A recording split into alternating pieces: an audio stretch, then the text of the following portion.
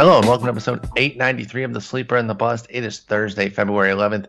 I'm your host, Paul Sporer, and I'm joined this afternoon by Justin Mason. Justin, good afternoon, sir. I mean, if you say so. I mean, is it a bad afternoon? Kind of is, actually. Yeah, I'm sick right now. Well, I mean, not sick. I'm feeling the effects of the second COVID shot. So Meanwhile, so you're dealing with that. It's freezing rain over here. And I got to take a little shot of the ventilator. And she has a little bit of pain that she's dealing with right now. So we got to get that figured out. So maybe it isn't that good of an afternoon. You know what? Maybe you're right. Yeah, this day sucks. See. Bad afternoon. This is garbage. Let's talk baseball though. Maybe that'll make us feel better. Always does. I was gonna say it's pretty easy for baseball to bring us back in the mood, and we got a really intriguing trade here to kick off with. It was just not something that was on the radar. It's like one of those that I didn't see a single rumor. Just this was the trade, and it's an Andrew Benintendi deal, and he's going to be going to the Royals in a three-way deal, wherein Franchy Cordero and Josh Winkowski, coming from the Mets. Winkowski is, by the way, Cordero from the Royals. They're going to the Red Sox, and then the Mets, for their part of it, get Khalil Lee, prospect back from KC. So let's kind of go in order of fantasy relevance, which I think is Benintendi, Cordero, and then maybe Lee. And I actually don't know much of anything about Winkowski. If you think he's got some viability, let me know. Yeah, probably not. Let's start with Benny. This was a little interesting from the fact of, wow. They sold Benny kind of cheaply, it feels like. Yeah? Yeah, I mean, it feels like they sold low on him. Like, that's what I'm saying. And it feels like it was a salary dump. Because he cost $6.6 million this year. And they get, I'm looking at Winkowski's numbers now. Nothing special in the minors. He's reached high A. Obviously didn't do anything this year except be at the alternate site. Nothing particularly special there. And then Franchy Cordero. And it's like... Well, and there's like 3 players to be named later. Oh, okay. I missed that part. But, I mean... It's restocking the lower levels of their minors. Yeah. So, okay, they got 2 from KC, 1 from New York. Okay, I glossed over that. Pardon me there. So they're going to get a little bit more volume. But let's talk about Benny, okay? Because he opens with the 2020 season in 2017. 20 homers, 20 steals, what I mean by that. Little bit left to be desired in the slash line. Well, then he improves the slash line in 2018. Gives back a few homers, 16 homers, 21 steals, but then hits 290 with it. And now everyone's talking, is he the next Christian Yelich? Has he got that player type that's like good and does a lot of really good things and then can pop into something massive? Well, then he tries to fix some things, tries to power up in 2019. It has the opposite effect. He goes 13-10, and then this year was a total disaster. 14 bad games, and then he was done for the year. So now he's 26, coming off his worst effort. I don't even want to call it a season. It's not even close. Even if you play the full season, it's not a season, let alone 14 games. I mean, this is a nothing blip. But 19 wasn't particularly good either. So I guess the first question to ask is kind of the general one. Where do we currently stand with Andrew Benintendi? I mean, I've been kind of out. I wasn't in on him when everybody was taking him in the second round going into 2019. Yep. And so, I just felt like the price was a little bit overblown, paid dividends by not hurting me in 2019. And then, obviously, I was fading him again coming into 2020, and that obviously paid dividends as well. Now he's down to pick 230. Yeah, and here's the thing, I don't think his price is gonna go up because of this trade. Usually, I think it might go down, and I actually think he may have a little bit more value in Kansas City because Kansas City pushes it on the base paths. They were 4th in the majors last year with 49 stolen bases. Ooh. And so, I mean, he's gonna be... I would assume he's probably going to be leading off. I think it's still gonna be Witt. Yeah, I guess. I haven't even checked what roster right now. We got him sixth right now. Roster resource: Merrifield, Mondesi, Sal Perez, Carlos Santana, Jorge Soler, and then Benny, which fits. I think he could, if he's the peak Benny, if he's back to 2018, to even 2017, I think he rises and could bat second. Mm-hmm. Which would be great. It would be. And feasibly, Mondesi could bat third. I think they like him enough that they would actually bat him third if he was doing his thing, too. If he's playing he can. Not necessarily. He doesn't have to play like the last 3 weeks when he was a god. But if he's doing well, I don't even think they'd necessarily be afraid to bat him third, and then Perez fourth and Santana Soler. But he's going to start sixth right now. He's going to play every single day. They're going to push him on the bases. I don't think that Kauffman's inherently that much worse than Fenway, at least as far as lefties go. Because Fenway's tough on lefty power. Mm-hmm. And that's why he wanted to muscle up, Benintendi did, and try to go for more homers, and it messed with his swing, and it really took him the opposite way, as I mentioned. So, I think Park's kind of a neutral situation. Lineup is worse. We're not going to go too far to suggest that anything crazy like that with the star talent at the top of the Boston lineup. But this is not a horrible group that he's in there. All those five that I mentioned hitting before him are very capable players. So this is not a terrible move. To pick 230, is he someone that you're open to buying now? And if he lingers down, 235, 240, 250, if he does trickle down, he's got a max of 261. Would you buy Benintendi at this point?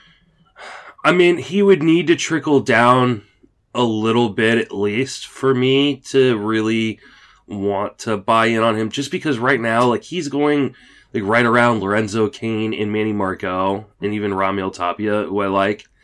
Mm-hmm. And I mean, I love Manny Margot. Margot has been a target for me all draft season. So you've been talking about him consistently. If he starts falling into the Nick Senzel, Cole Calhoun, Brandon Nimmo area, I mean, I still love Nimmo and he'll continue to be a target for me. But I could definitely see myself ending up with Benintendi. And, that's the 270 area. I'll take him over Mark Canha. Just on the shot that he returns, kind of goes back to what he was in 2018, which is, 15-plus home run hitter with, potentially 20, 25 stolen bases if he is allowed to just push it on the bases paths. I'm going to play a little cop-out, which I keep you from doing at times to get you get a strong answer, and say I'm going to go on needs between those two, because I kind of vibe Canha. He had that great breakout in 19, but he had done a little something in 18 as well, and he was good in 20 following up the breakout. So I think he's kind of a consistently solid hitter. So if I need a little bit more, I think, power, I'll probably lean toward Canha.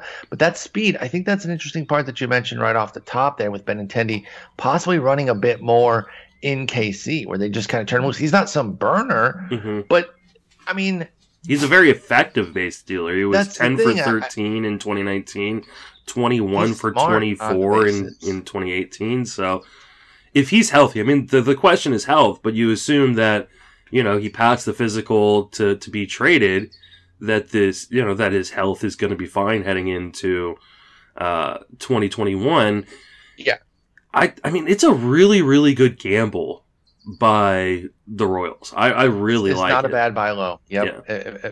As somebody that I wasn't super vibing to now buying low on him, we talk about there's a price for everybody. That goes for the real life situation too of teams. And this was a fair price for him. Yeah. Let's move on from him and talk about Franchy. Let's move on from Benintendi. There are scenarios where we would draft him. We think he could run a little bit more. Everything else should be solid, if unspectacular. On the Franchy Cordero side, going back to Boston, he's been a fan favorite among fantasy folks for a while. He's got his pockets of supporters. I know Clay Link, James Anderson over at RotoWire, love him. It's hard not to see the tools and have that interest, and he's always super cheap in fantasy too, so he's not even hard to really go for.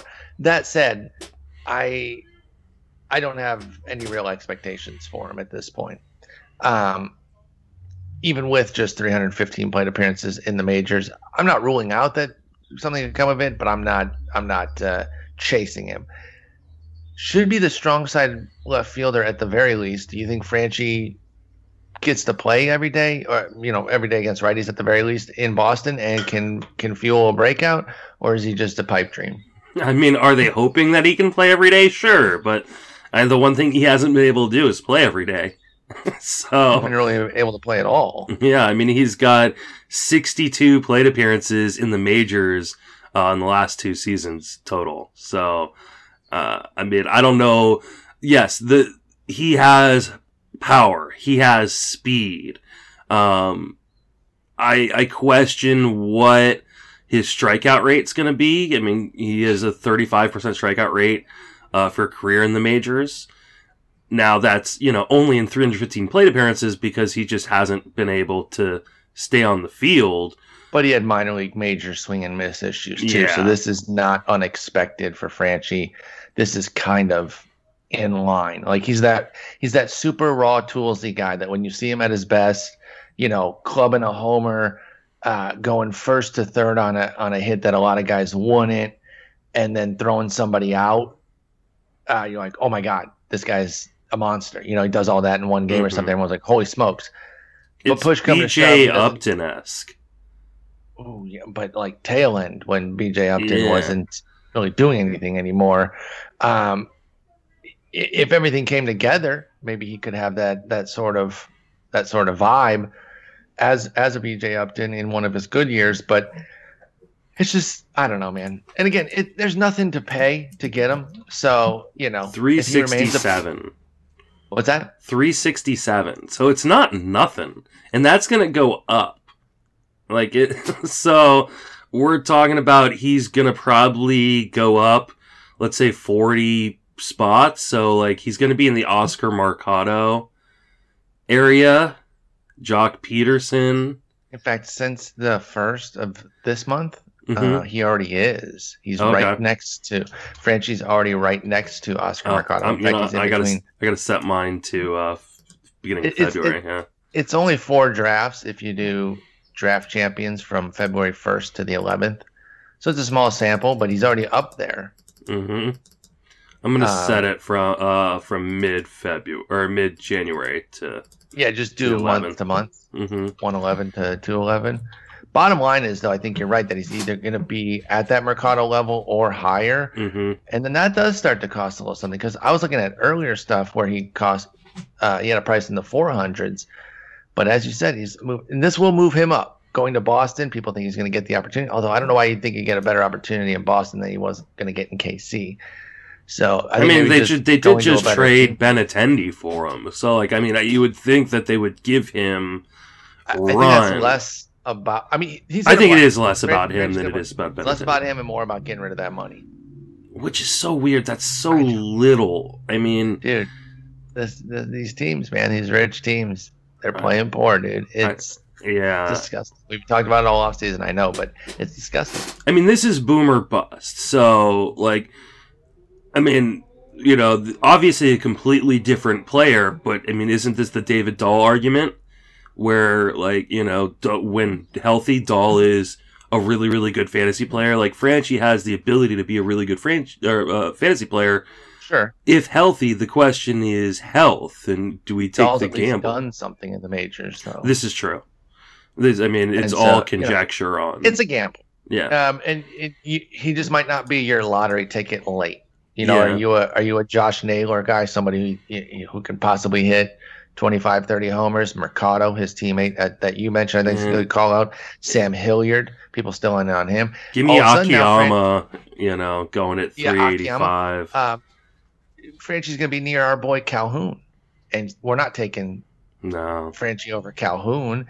Hell, his new teammate, Kike Hernandez, is down there. I think I'd rather take a shot on him getting playing time and doing some things. I know he's a little bit older, and his numbers are not amazing, but I think part of that for Kike, not to totally change subjects, is disjointed playing time. Yep. I think he was he'll get a stretch of 2 weeks where he's playing every day, and then he's on the bench back and forth. So I think that's part of what robs his numbers. I'm actually eager to see what he can do with a relatively full-time role. But anyway, Franchy, if he's still your lottery ticket, I totally get it. I have guys like this that I stay committed to because they're so cheap. So I'm not out here to rain on anybody's parade as far as that goes.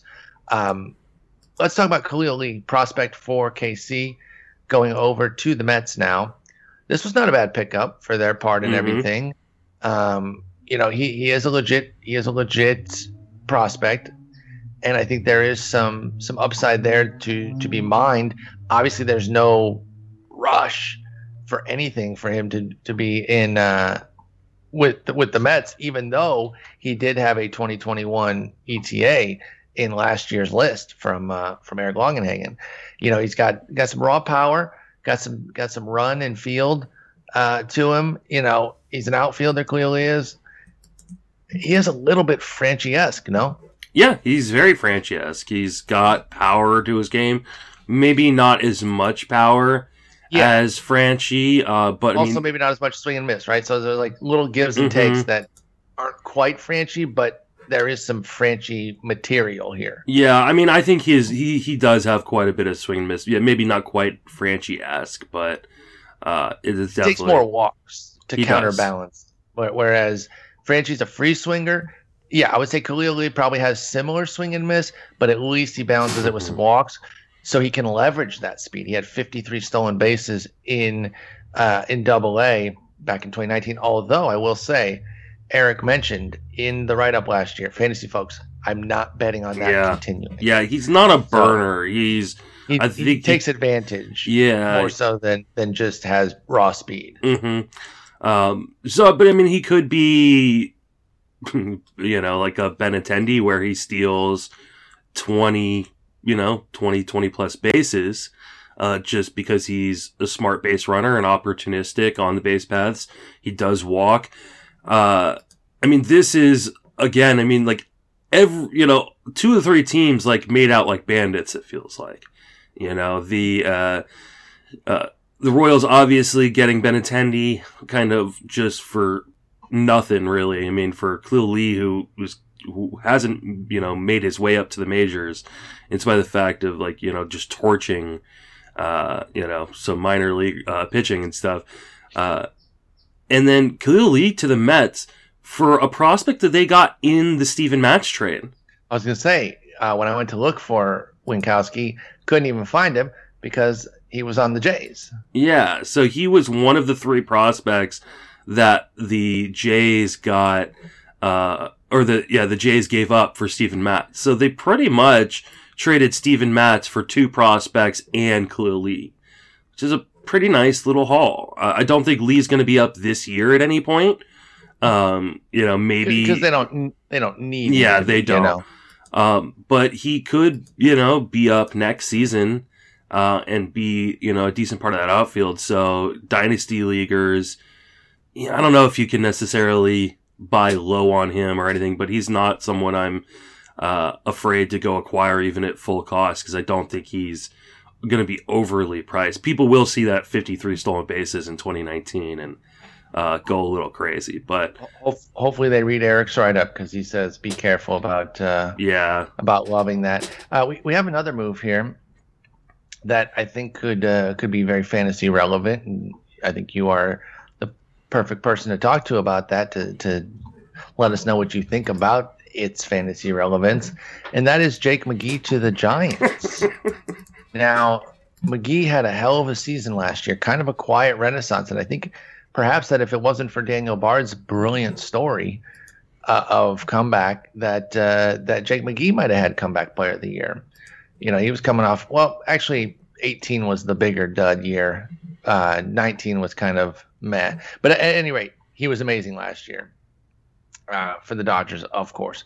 42% strikeout rate, 4% walk rate, wasn't allowing hits. He was looking not just like vintage, because, again, he was so much better than that.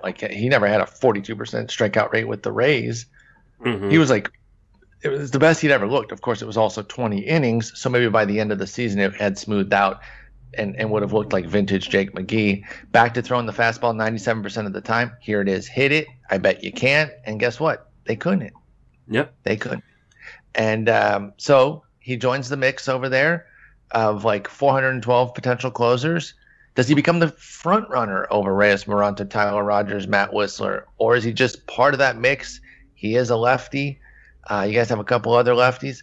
How does it shake out? Is this a new challenger for the closer's role, or is it just a depth arm to strengthen the bullpen, but then solidify one of the other guys as closer? I mean, I don't think there's going to be a solid closer. This is Gabe Kapler, so I think right now Roster Resource has it with Moronta, Tyler Rogers, McGee, and Matt Whistler as the closer committee. You could probably throw Trevor Gott into that mix as well. I don't think that there is I don't think anybody on this team has 15 saves. Wow. Okay. I think there's a bunch of guys who have 10. And I don't expect... bunch of guys. Okay, how many wins are you guys going to get? Relax. I don't know. I mean, we were almost a 500 team last year. I don't think we're going to be a 500 team this year. So, yeah, probably with a bunch of guys 7 or 8, actually. So. I really, jokes aside, I really don't see a 60-win squad here either. There is too much veteran talent for you guys to be. Awful. Yeah, we're probably a 70-win team. I'd say I don't know. I think this is close to a 500 squad. Yeah, I don't. I mean, the only thing that helps is the Rockies and Diamondbacks suck.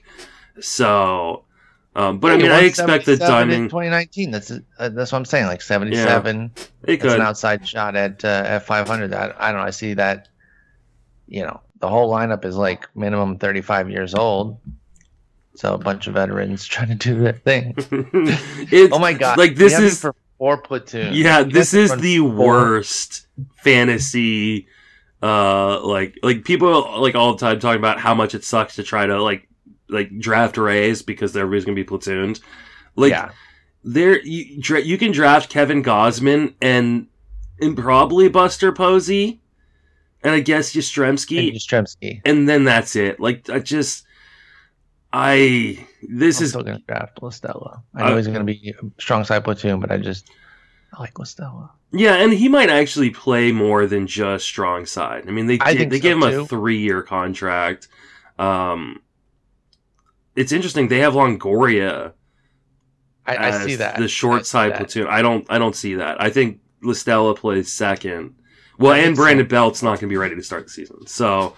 Oh, okay. That I didn't know. When did that news come out? Last week. His surgically repaired heel is not progressing very fast, and so there are concerns. I think was the quote that he will not. I literally had a pain shoot through my heel when you said that, a sympathy pain, because that sounds awful. Yeah, to deal with that. So that literally sounds brutal. I think you could see La Stella maybe even playing first. Yeah, he can play first, and then then Longoria at third, and I don't think Solano is guaranteed to hold anything all year. No. He's 33. He's gonna be age 33 season. BABIP fueled for the last 2 seasons. By the way, he had 81 games of BABIP fueled greatness in 2019 as well. So you add it all up, it's 431 plate appearances of a 328 average, sustained by a 403 BABIP. I just think the magic runs out at some point. So I think La Stella could end up essentially being a full-time player. So I still like him. But to your point, there are a lot of moving pieces here. I think you take Yaz, Gauze, and La Stells as your main guys. And Posey, like you said, especially 2 catcher leagues which you and I play. Posey has to get picked in every one. In a 1-catcher league, he might not get picked. He should, though, I think. I actually 12? Is he a top 12 catcher for you? It depends on. I don't think he's top 12. I have my ranks here, so I can take a look. I have him 14, but it depends on your depth of league. So in a 12-team league, you're probably not taking him. 12-team 1-catcher league, you're probably not taking him. You'll take the upside on guys going behind him or going in front of him. And then you'll pick him up if Posey ends up being solid. Yeah. But anyway, we got a little far afield here. I meant to talk about real quick though. In a 15-team league, I actually would take Posey above some guys with some upside, maybe over him, because he's going to play every day. Like maybe not catcher, but either DH or first base. Like he's gonna play. Hold on to that DH. I love it. I hope you're right, dude. I believe I'm right. I will clear a path for your victory lap on this one, but I feel like but like, I feel like you're insane for not even. Varsho may not start the season in the majors. Mitch Garver may be in a timeshare. You could see guys, other guys going in that same. The Marlins have been looking at Wilson Contreras, so. Alfaro could be out of a job. We don't know what the workload's going to be for Tom Murphy. I think Buster Posey will accumulate at catcher, which in your deeper formats, even one catcher has some real value. Especially when it comes with batting average, which I think it still will. Even if it's not Posey, 300 batting average, I still think you're looking at like 270, 275, and that's very valuable at catcher. And I think what has hurt him in the past has been injuries in terms of like the real power drop off. And maybe the year off helps him. Supposedly, he's in fantastic shape. I wouldn't completely discount Posey being good. So maybe he is worth taking in the 12. In the 12-1 catcher, if you believe in him enough. Anyway, there's two other moves here. One that just happened, and then the other that I forgot to include. Marlins signed Adam Duvall. Mm-hmm. I don't know if I said it on this show or on my Twitch stream, but I suggested this move for them. And I like when that happens because I don't get random moves right very often. I just sometimes throw out random stuff. And it worked. I thought this was a solid pickup for them. This is exactly the kind of guy I think is worth getting for them. Quality defender, brings some pop. They were lacking some pop. Even though they had some guys who can hit for homers, they didn't have enough. And I think bringing somebody like Adam Duvall, who is like a legit 30 home run hitter, with good defense, he has flaws, right? He strikes out a lot. He doesn't even walk. He doesn't walk all that much. But I don't know, man. I think I feel like he's been a bit underrated these last couple of years when, he didn't really he didn't do well in 18, right? That was a disaster year after his second straight 30 homer season. When he went to the Braves after the trade, he had 57 plate appearances of a -7 WRC plus. Is that bad? So maybe what's that? Is that bad? This is slightly bad. So maybe they weren't super geeked on using him in 2019. That's why he only got 41 games. But he bounced back, and then this year he was thrust into duty for 57 of the 60 games, and he was very good. Mm-hmm. So again. Plus, he has the defensive piece that goes with his power hitting. So I like this move for the Marlins. Adam Duvall, is he somebody that you'll consider in the middle of the Marlins lineup? I think so. I think the defense can help keep him in the lineup every day. I think it really hurts Garrett Cooper. I think, which is a bummer, man. I like Cooper. Yeah, and Lewis Brinson may not even make this team, my boy. He's not very good at baseball, so that's not. How dare you? Or bad or anything. By the way, Duvall down in the range of the Franchi players that we were talking about earlier, so he's in that same range. Yeah, give me Hernandez, Josh Naylor, Duvall, Michael Chavis. I'm taking Duvall all day. Now he'll go up a bit because he didn't have a team, and it was reasonable to think that maybe he wouldn't necessarily find a team before the season started because that, like I said, he's just been kind of seen as an extra piece that nobody really wants. But now that he's landed somewhere, maybe he moves up closer to like Jock Peterson, Justin Upton, Alex Dickerson. I'm still open to taking him up over that group too, because he's going to play every day. Jock has to do all his work against righties. Dickerson kind of does too, and J-Up versus Duvall. Give me the guy who's got the defensive profile, who will guarantee his time via that defense. Now, I don't think Justin Upton is in danger of really losing time. I actually kind of like him on a bounce back season. Me too. But between the two, I would take Duvall there. But I do like Upton. I want to be clear on that. But the other guys, I would take Duvall easily. Peterson and Dickerson, I would take Duvall over them. I'm definitely going to take him over Dickerson. I don't know that I'd take him over Jock. And I'm not going to take him over Upton. Okay. Well, Upton, I can understand because that's a coin toss for me, and I'm leaning Duvall. But over Jock, I'll challenge that because I think Jock's going to play every day. That's a bad thing, though. that makes his average cap probably like 230. Well, I mean, what's the average on Duvall? 230. So I mean he has a 233 career, but he's spiked to 267, a couple 240s there. Again, I think the cap, the ceiling for Jock, if he plays every day, is 230. And whereas Duvall, I think, can spike higher. Plus, I think what's the best that we've seen out of Peterson? We saw a 36 homer season.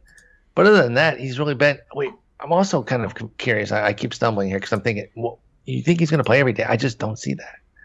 Why would they play him against lefties? I think he signed there because they told him he would play every day. I mean, but he's like legitimately bad against lefties. Yeah, he is. And I mean, it's only 300 plate appearances, but because he just has never really gotten the full shot to go against lefties. But yeah, no, I know it's 385 plate appearances spread out over 7 seasons. Yeah. But nothing in here suggests that, he just needs time to get it. Maybe it's just my love for Jock Peterson. I love Jock Peterson too, but I'm just trying to be realistic about it. I mean, he got a 29% strikeout rate against them. I just don't think it's there. He does still have a 9% walk rate, so that's good. He does maintain that.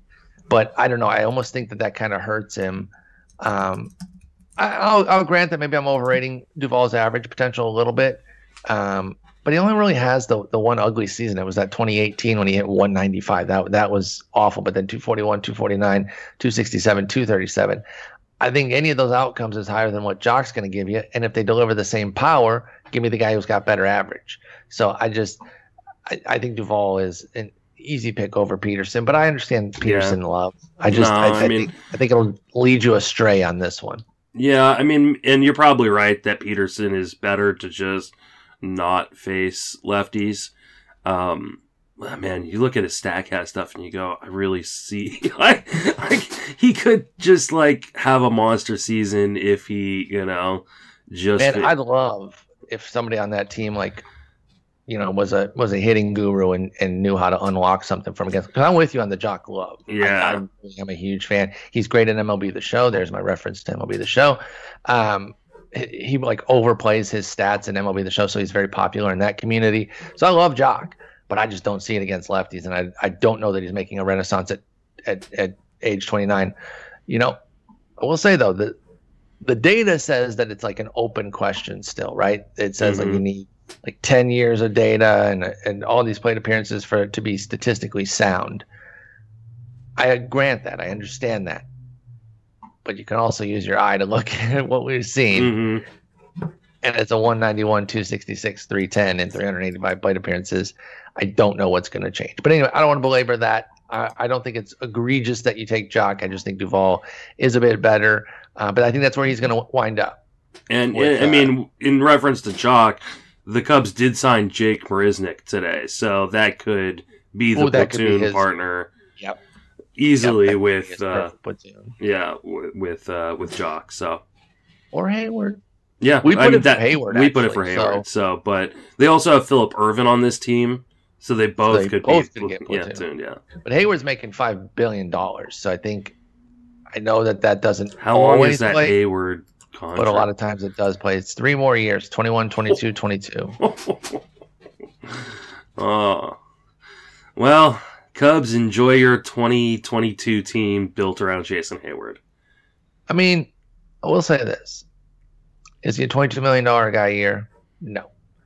But, by WAR, he's been 17, 16, and 14. Still a very good defensive player. Yeah, and his defense is still carrying. And his offense has been above average the last 3 seasons. Yeah. 18, 19, and 20. Again, 50-game season for him this past year. WRC plus a 131 last year. He was really, really good, hitting well. Now, probably would have smoothed back out to, a 108, 110 level over a course of a full season. But, hey, he was playing well. I love Hayward, too. I got a soft spot for him, so I'm always rushing to defend him.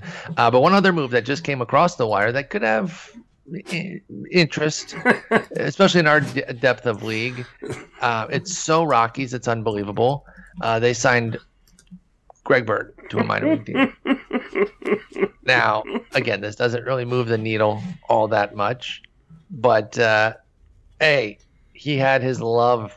He had his proponents big time for years in New York because he showed some different flashes at times of just excellent power, like legitimately, middle of the order power. Like I said, in small flashes here, like it was like a playoff run. One point, it was 46 games in 2015. Now we're going all the way back to there. So I'm not putting a lot of stock in this, but he is 28. He is going to Coors. And like I said, because he's 28, they'll play him. Perfect time for them to pick him up and take some time away from somebody. Although, I thought Josh Fuentes was younger. I didn't know a whole lot about him until Arenado was traded. He's 28 as well. Yeah, so we talked about him on Sunday. Yeah, it's not like they're blocking some uber prospect. So what do you think, Bird Bones? You're in a lot of these 50 rounders. You giving him any? No, he's not. A second look? No, he's not on any of my. Going to be on any of my teams. Like it's just chicken. Too scared. I see what you did there with the bird, right? See, like that. Yeah, no, I mean, he hasn't had a batting average above his own weight since 2015. So, like, I mean, yeah, his highest batting average since 2015 is 199. His highest batting average. And you're suggesting on this show that that's bad. He's got power, like maybe the BABIP adjustment you get in Coors from having that huge outfield helps him out. Like he's definitely a little, but it can't make a player. I mean, we've seen it with like Ryan McMahon and Garrett Hampson. Like, if you needed any more proof, which you shouldn't, because it's been proven many moons ago, but Coors cannot make a player. It can help an individual season quite a bit, but it cannot make a player year in, year out. Unless they have the talent to be good. Yeah, I mean, I don't think it's ever going to happen. No, I'm with you. He's a guy you monitor in the minor leagues because he's probably not even making the opening day roster. He's true. Probably going down to AAA, and if he's crushing in AAA, though, I mean, where are they playing now? Is it Albuquerque? I don't think it's. Yeah, I think it is. I don't think it's not Colorado Springs anymore. I think Colorado Springs was actually dumped to like A-ball because people didn't want to play there because it was so wild. I think Albuquerque is correct. It's a launching pad in itself. So yeah, PCL anywhere is going to be. Yeah, I mean he's a guy you throw a few bucks on if you think he's coming up in like a deeper league or something like that, but. I mean, I have no expectations for Greg Bird, which is consistent with where I've been on him his entire career. Forever, yeah. You can watch list Greg Bird, but I wouldn't even get cute in a 50-rounder, I don't think. I don't really see it. All right, let's get back into some pitching here. Keep going down our starting pitcher list here because we're still in an area with a lot of intrigue. Like there's still some guys who will make or break seasons. If they go the right way. I guess that would be make if they go the right way, or break if they go the wrong way. Let's start with Zach Eflin out in Pittsburgh. Is he going to build on his little 20 breakout, right? Because that's the thing. When you take in these tiny seasons, you can't put too much stock into them. So you're going to say, okay, it's a little stair step. Can he build on it? It's a stepping stool. Is it a stepping stool to more? Because he's shot up his strikeout rate by 11 points to 29%, kept his already strong walk rates. In fact, shaved it down a smidge from the decimal doesn't matter, but from 6.8 to 6.1. So, he's still in that 6%, 7% range, which is great. Home runs still an issue at 1.2, but down from 1.4 back in 2019. Don't know that that's enough to be like, oh, he improved his home run rate.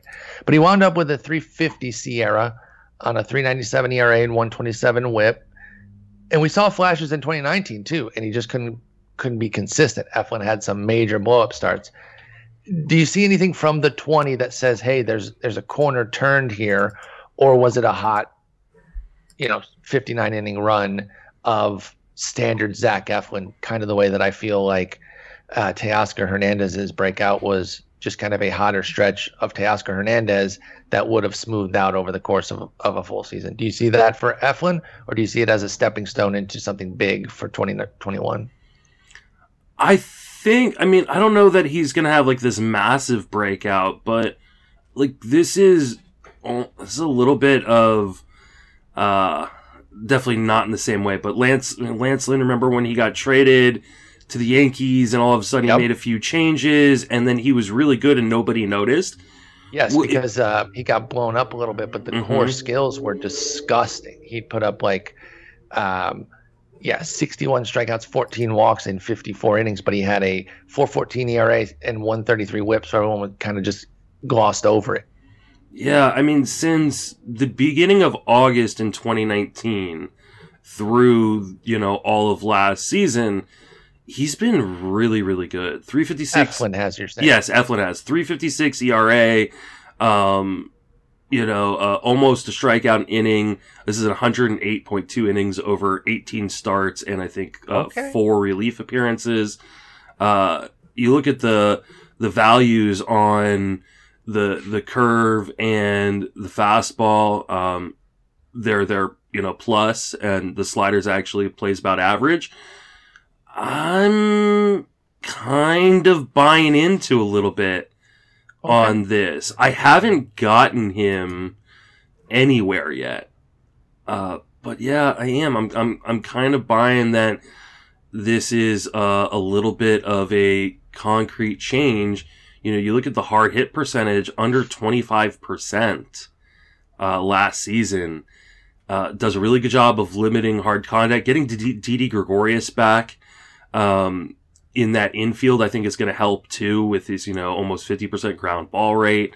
Mm-hmm. Like I said, I don't think he's a guy who's necessarily going to take a big step forward, but I don't see any reason to believe he can't repeat what he did last year or improve on it a little bit and be like a mid threes guy. Yeah, I'd take a full season of a 370 out of Eflin if you think it's in there. He's thrown 94 now for 3 years pretty consistently with the fastball, so that's pretty nice.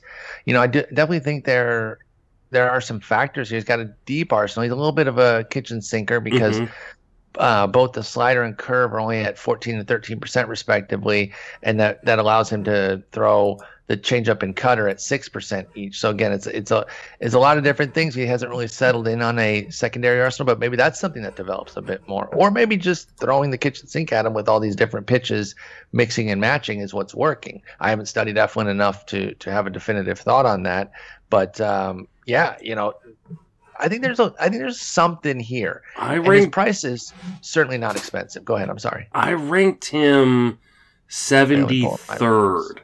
And that seems way too low. His command plus last year was 114. Right, that's nice. Tied with Kyle Hendricks and Hyunjin Ryu. That's nice. And in front of Jacob deGrom. I'm pulling up mine to see where I got him. I have Eflin. He's going to raise. I got Eflin at 64. I'm going to go back and watch some games. Since I think I'm going to be bedridden after this podcast. So maybe I'll just throw on some games on the TV from last year and maybe even see if I can do some from 2019, late in the season. But yeah, I'm actually really, really intrigued now. A guy that I know other people have been talking about in the industry, but not someone I necessarily had dug super deep into, but kind of eager to see that August 29th decimation of Atlanta. That's a strong club. 7 innings, 1 run, 4 hits, 8 punchies, no walks. The 1 run was a solo. Decimated Washington late. I know Washington was not elite by any stretch, but they've got good players. A handful of good players, and he kicked their butt. So only allowed 1, 2, 3, 4, 5, 6, 7 walks in his last 8 appearances. And as far as the home run rate, this is where game logging it's useful.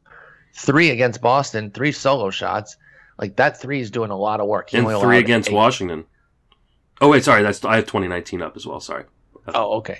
Yeah. So this was September 8th against Boston. He gave up 3, and like I said, but they were all solo shots because he doesn't walk guys too, so that really helps with a shakier home run rate for Zach Eflin. So I think the bottom line is, I don't want to go in circles on him. We kind of like him here. We're intrigued. I think I might try to watch a couple games too. don't tell me which ones you're watching. Maybe we'll watch different ones, and we'll reconvene on Tuesday. I'm actually going to make a Post-it note to. Yeah, I'm doing the same. Watch some Eflin. I'm doing it live. Plus, he's got such a fun name to say. Zach Eflin. He's Eflin excellent. Watch Eflin starts. I think I will be doing those over the weekend myself. All right, cool. Well, there we go. We gave ourselves homework. I like that. Let's move on to the next guy. Well, we've done a lot of homework on over the years because we've been up and down. Didn't he punch one of your pets or he did? Children? Yes. Michael Pineda. 1 year you ranked him like 7,412. It was a year where people were really hyping him. Yes, and you were like, I don't think so. I accidentally, I did like a sort on my spreadsheet, and it threw the bottom guys in my top 150 kind of out of whack a little bit, and I ended up accidentally ranking him 121. And the first comment was, "Did Michael Pineda punch Justin's dog in the face or something?" Because I don't get it ended up being right. The skills have always been there. Like even when the ERA was approaching 5 in 2016, 482, he had a 340 Sierra. The core skills, like he's been one of those guys that, for anybody who wants to push back on strikeout minus walk rate and swinging strike rate not being everything, which nobody's suggested that they are. They are the core components. But they would point to Pineda and say, hey, look at all these numbers he's put up. He still gives up too many hits, too many homers.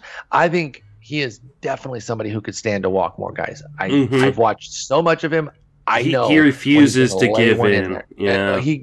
He gives in all the time is what he does. He gives in pitchers and hitters counts and gives hittable pitches to give up those bases. I mean, he refuses to walk guys. He refuses to just say. He goes, I'm going to beat you with this pitch, and then lays one right over the center. And it's like, no, dude. You try to beat them in a deep count. You try to beat them with something, some slider running away. And if they take it, cool. Restart. Because you're a strikeout guy. You can get a strikeout on the next, it's frustrating. He's been a maddening watch. But, 26 2/3 this year, only got 5 starts. I believe he was finishing off a PED suspension. Yes. Is that correct? Okay. So it was an injury that kept him out. But he came back and he was good again. Everything was right back in order. In fact, 26 2/3, but didn't allow a single homer. Very un-Pineda-esque of him. Obviously, that will not last. But what do you think here with Pineda? He's still only 32. I feel like he's been in our consciousness for 13,000 years.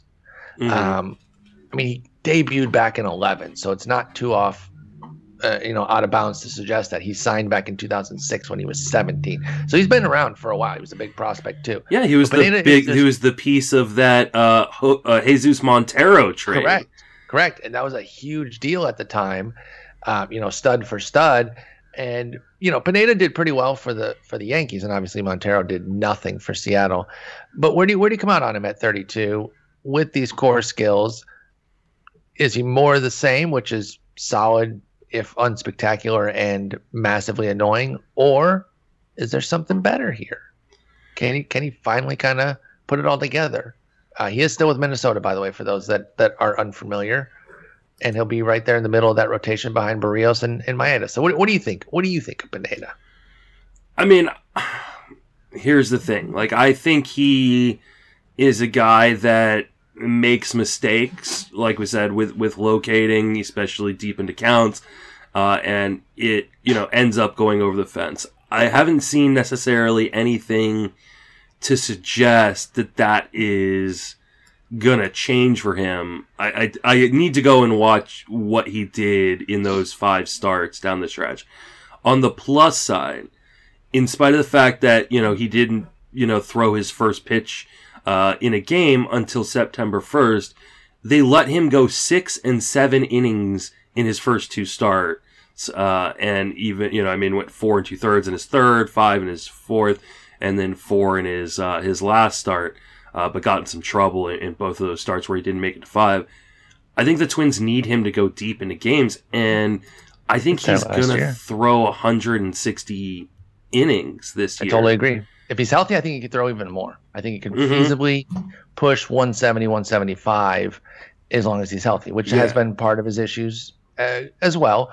Sure. But, you know, he did make 26 starts in 2019 and again, wasn't out because of health this year. It was a PED suspension. So, yeah, I totally agree with you. It's their last year, too. What are they going to do? You know, protect him for what? Not that they were going to, you know, purposely try to hurt him, but I think they're going to try to maximize their innings from Pineda in Minnesota and push him and say, hey, you know, you can be our guy out here. And if you're not giving up homers at a huge clip, then we're going to be able to get 6 innings out of you damn near every start. Yeah, and I mean, it's not a great bullpen in terms of length, and so I think they're going to want him to try to go 5-6 innings each time, and you know, I think he's I mean, I don't expect to see him, you know, be a sub-4 ERA guy, but I think he could be a low-4 ERA guy with like a 120, you know, 120-ish, maybe 125-ish whip, a good amount of strikeouts, and where he's going, it's not necessarily a great price, but it's not a bad price. We're talking about him going in the Eduardo Rodriguez area, which I've said, like, I'm not going to touch Rodriguez until I see him on a mound, but Sean Manaea, like, I think you can make an argument to take the gamble on Pineda. Definitely not someone I want to be overexposed to, so if you're not playing in a lot of leagues, you may not want to do it, or if you definitely don't want to take him in a lot of leagues. But I think I've forgiven him for punching my dog. Yes, I like that. I think that's fair. And yeah, the price is absolutely right down here, where you're not really getting hurt by Pineda. And I think that was, you know, maybe one of your pushbacks that year that you did rank him low was, like you said, everyone was kind of pushing him up. He was definitely higher than 235, which is where he's living down here. So we like Pineda. I could take a shot. I could definitely see myself putting him on the roster. No problem. And if things do kind of go the wrong way, you cut him. No the hard part is he's going in front of other guys I really like, you know, or have like extremely high upsides. So it seems unlikely I'll probably end up with him. Like, you know, I mean, you know, I know you and I disagree on Dane Dunning, but I like Dane Dunning, and he's going 20 plus picks later. Nate Pearson, who I think we're about to talk about anyways. Right. You know, I like him. It could be a why not both type of deal, though, too. Yeah. You can go Pineda Pearson. You get a veteran who you feel like can get a good stable of innings versus a flame-throwing prospect who you have no idea about, but you like the upside of, which I agree with, by the way. You should be interested in Pearson. His price is not over the top. So I think that's fair. I think there are scenarios where you can end up with both, but if you pass him for somebody, that's totally understandable too. I just think that he's not a guy I'm taking off my draft list, which I've done with him in the past. Bingo. And that's kind of the point I was getting to. So I agree with that totally. All right, who's a better injury buyback? And I would have paired Chris Sale with one of the TJ guys, but they're going quite a bit later. Yeah. Weirdly, he's like separated himself from Severino and Syndergaard, and I don't understand that. But Paxton is right by him. So we'll go Sale and Paxton. I know Paxton doesn't have a team, and that will change some things when he does land. But as it is right now, they are one pitcher apart, or Nate Pearson's in between them. So you're going to go Chris Sale or James Paxton. And I'm not going to let you have IL spots. I'm going to say in NFBC. Yeah. Yeah, it's going to be Paxton in that scenario. Just because the chance that Paxton is pitching opening day is pretty good, and the chance that Chris Sale is pitching opening day is 0. I mean, there's a chance literally 0. Yeah, there's a chance he's not pitching like the first day after the All-Star break. So, I mean, I love the core skills, obviously, on Chris Sale, and if I knew he was going to be here opening day, we could conceivably be talking about whether or not he should be going in the top 15 pitchers. But the Red Sox have nothing to play for. They're not going to compete this year. And they've got Sale locked up long term. Why the hell would they push him at all this year? And I think I've rostered Sale in a couple 50-round draft and holds. and I kind of regret doing it, largely because even when Sale does come back, like maybe he is a boost to my pitching staff, but do we really expect him to go 5 innings every start, or will the Red Sox be Sale? Be himself. Red Sox may just say, well, we're going to let you go out and do 3 innings here, and just keep your arm strength building up, and that way in 2022 when maybe we're trying to be competitive again, you're good, or we can trade you. Are they? They're not delusional enough to think like they're kind of decent, are they? I think the Benintendi trade says no. Yeah, no, I don't. They know where they're at. I think they know exactly what. Heimblum knows what's up. Yeah, I think this is more of a reload than a rebuild. Yeah, because they have too much veteran talent. Mm-hmm. With Bogarts, JD, and even Devers. He's 24, but he's been around for a while. Verdugo, he's 25. So they've got him already kind of working into his prime. I think they're marking. I think they're marking 2023 as their next, the beginning of their next window.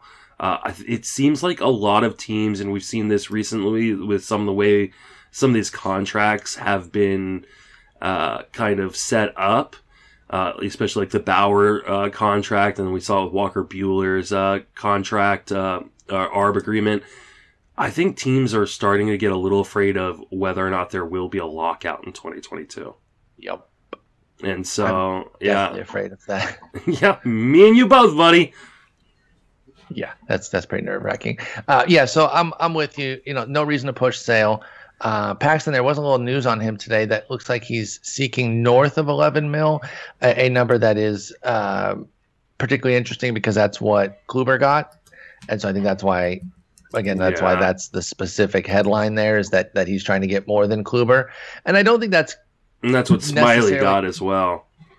Yeah, I don't think that's unfair for him to be asking for more because, with Kluber, he's coming off 2 missed seasons. Paxton is really only coming off the dud 2020, but he was very good in 2019, albeit for just 150 and 2/3. But that's kind of who he is. He's a 150 inning guy. So, yeah, I think Paxton is fair to be asking for maybe a little bit more there, 12, 13 mil. We'll see who gives it to him. He's going to sign somewhere. He's who I'm taking as well. But truth be told, until he lands, I'm not taking either of them. I've taken Paxton already a few times, and I'm okay with it. I mean, I'm pretty sure he is going to sign. In the workout that he did, he was reportedly hitting 94. I think that you and I kind of talking about this off air briefly before we start recording. There's talk that teams may be kind of waiting to sign guys until after they can put other guys on the 60-day IL and kind of so they don't have to burn a 40-man roster spot. I think he's one of those guys that signs probably for $11 or $12 million as soon as that happens. And I tell you what, I'm flip-flopping. You sold me. Because not only that, the other factor that you didn't mention that I think you probably would have, his price will go up when he signs. So you're right. Yep. Draft James Paxton now if you believe in him. I do believe he's going to sign. So if I'm confident in all that, why wouldn't I take him? You're dead ass right. I'm in. He's been a top 20 pitcher recently. No, he's a monster. When he's healthy, and I know that win is a big win, or if you will, but he's a monster when he's right. And even this past year, when he was awful in 20 and a third innings, he still had 26 strikeouts. Yeah. Nothing else went right, and he still had 26 strikeouts. So James Paxton is a monster. Sale, I don't mess with any guys in their TJ return year. I got no interest in any of those 3, by the way, Severino, Syndergaard, and Sale. Not for this year. Nope. Next year, can't wait. And I'll be rooting for them this year. I hope they do well. Severino is one of my favorite pitchers, in baseball, and so is Syndergaard, and so is Sales, for that matter. So yeah. I dig all 3, but the volatility when you come back from TJ is so severe that I just don't want to deal with it. Well, and they're all on teams like that. I mean, outside of Sale, Syndergaard and the other 2 are on competitors. Yeah, they have to be smart. Yeah, exactly. No, I totally agree there. They have to be really smart about not just giving up wins, right? Mm-hmm. Everyone's gonna, especially in that in that NL East. I mean, the AL East is tough too, but the NL East seems like an even bigger bear. If they were doing the segments again, the East would be terrifying. Yeah. If your NL East guys also had to face Rays, Yankees, Jays, buy all the hitters and fade all the pitchers. Right, I agree there. We briefly mentioned Nate Pearson earlier. You said we'd be getting to him, and you were right. Flame-throwing prospects going near each other. Nate Pearson, Michael Kopech. Michael Kopech coming off of TJ a while ago, but then opted out this year, didn't really want to ramp it up. Was also dealing with a little bit of, personal stuff, trying to get his mind right and everything, and I really hope that goes well. That's stuff that we forget every once in a while, that these guys are humans, right? And they don't just go out and produce stats and everything's fine. Sometimes they're dealing with shit. And so I really hope that everything's good with Kopech on that front, because that's most important. And frankly, if it's not, he won't be able to succeed, right? Like, they go hand in hand. If you're just not where you need to be mentally, it's going to impact your ability to perform. So I hope he's there, because he's an electric arm, and he was fun to watch in that little debut there before he got hurt. Meanwhile, Pearson debuted last year. We saw the flame throwing. But we also saw the trials and tribulations of being a flamethrower. He struck out 16 in his 18 innings, but he also walked 13 and gave up 5 homers and 12 earned runs, 15 runs in total. He's lucky that there was some shaky defense behind him, or that 6 ERA could have been higher. So neither has really done anything. They're both question marks, but the talent is sky high for both. Kopech's 24, Pearson. Oh, they're both age 24 season. So who do you got? Pearson or Kopech? Give me Pearson. And, okay. I know that, he missed some time too, and that people are concerned that like a Tommy John or something might be coming. There's obviously that risk, especially with a guy that throws that hard, and I think was dealing with some forearm issues in season. But he came back, finished really strong through an inning in 2/3 against the Orioles. Looked electric, and then went and had a postseason appearance where he didn't allow a base runner. I feel like this is one of those situations that we talk about often with prospects, where everybody's so stoked on a dude, and then they don't deliver in their first, go around. Now people are fading him, and the price is really, really good. And yes, there is a chance that the elbow blows up. And so you definitely want to limit your risk elsewhere. This is where you take that chance, though, right? Mm-hmm. I mean, he's pitcher 98 right now. Yeah. And that includes relievers, by the way, but pick 257, going as late as the 300 something, and I love, you brought it up. We talk about it all the time about prospects. I'm doing an article that I'm working on. It's going to be a big one, so it's going to take a little while to go thrift shopping for prospects. And I'm looking at the guys who were, top of the scale. Everyone loved them. They were overdrafted for a year or two. They didn't perform, and now they're dirt cheap. And I'm going to go position by position and identify those guys, because now this is the time to be getting them. It's fun to get the shiny new toy and to be on the guy, be on Vlad before he hits, and you say, you know what, I drafted him that first year, and that's great, and I did it too. So I'm not shading anybody, but overall, we know that those are bad bets, right? Like, yes, sometimes it's Acuna, but then sometimes it's Vlad, and overall, I think it ends up being a worse bet than to go for it. But now is when you get them, right? Now is when you stack them up in these 50-round drafting holds. You get 3 or 4 of them, and they pan out to where they were supposed to be, but you paid nothing for them. So I like Pearson a lot. Give me your thoughts on Kopech. You're picking Pearson over him. Do you have concerns about Kopech, or do you just really love Pearson? I do have concerns. I do have concerns about Kopech. I love the talent, and I think if his head is right and he is focused on baseball, and there have been some reports that his head is in a better space now, and that the White Sox are expecting him to be with the team when they open up, or when pitchers and catchers report next week. And if that's the case, I will definitely move him up in my ranks. But there was a lot of talk after he opted out that he might retire. I know. Yeah, which was like, what? Yeah, and that is scary, to invest a pick in a guy you're going to literally get nothing from. I ranked him at 126 in my ranks, but I could conceivably move him up 40 plus spots if he is pitching. I got him 79. So, I mean, the talent is absolutely insane. But Yeah, there is some risk if you're drafting in the next week or so before we see whether or not he shows up for camp. I got him a good bit higher than Pearson. I'm definitely changing that aspect. I'm going to bring them closer and flip Pearson ahead of him. I will do that.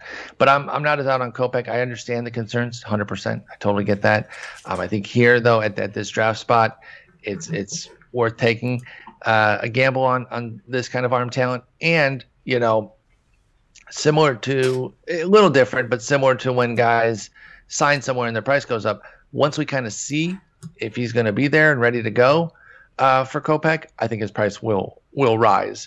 So if you do love him, getting him now makes a lot of sense because I think it would be set for a jump if everyone sees him in spring and he's throwing 100, Yep.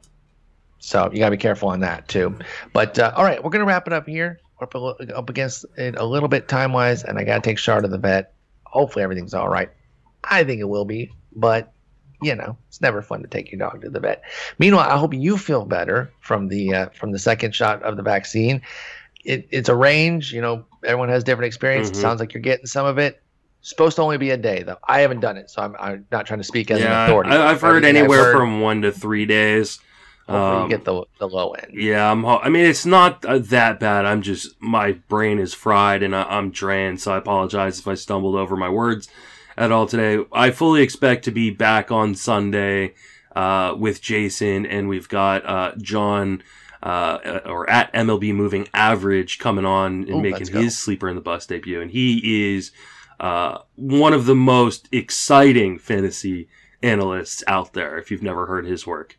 Yes, you should definitely check that out. Well, again, feel better, get some rest, and we will talk. You and I will talk Tuesday, but enjoy the Sunday show as well. All right, take it easy.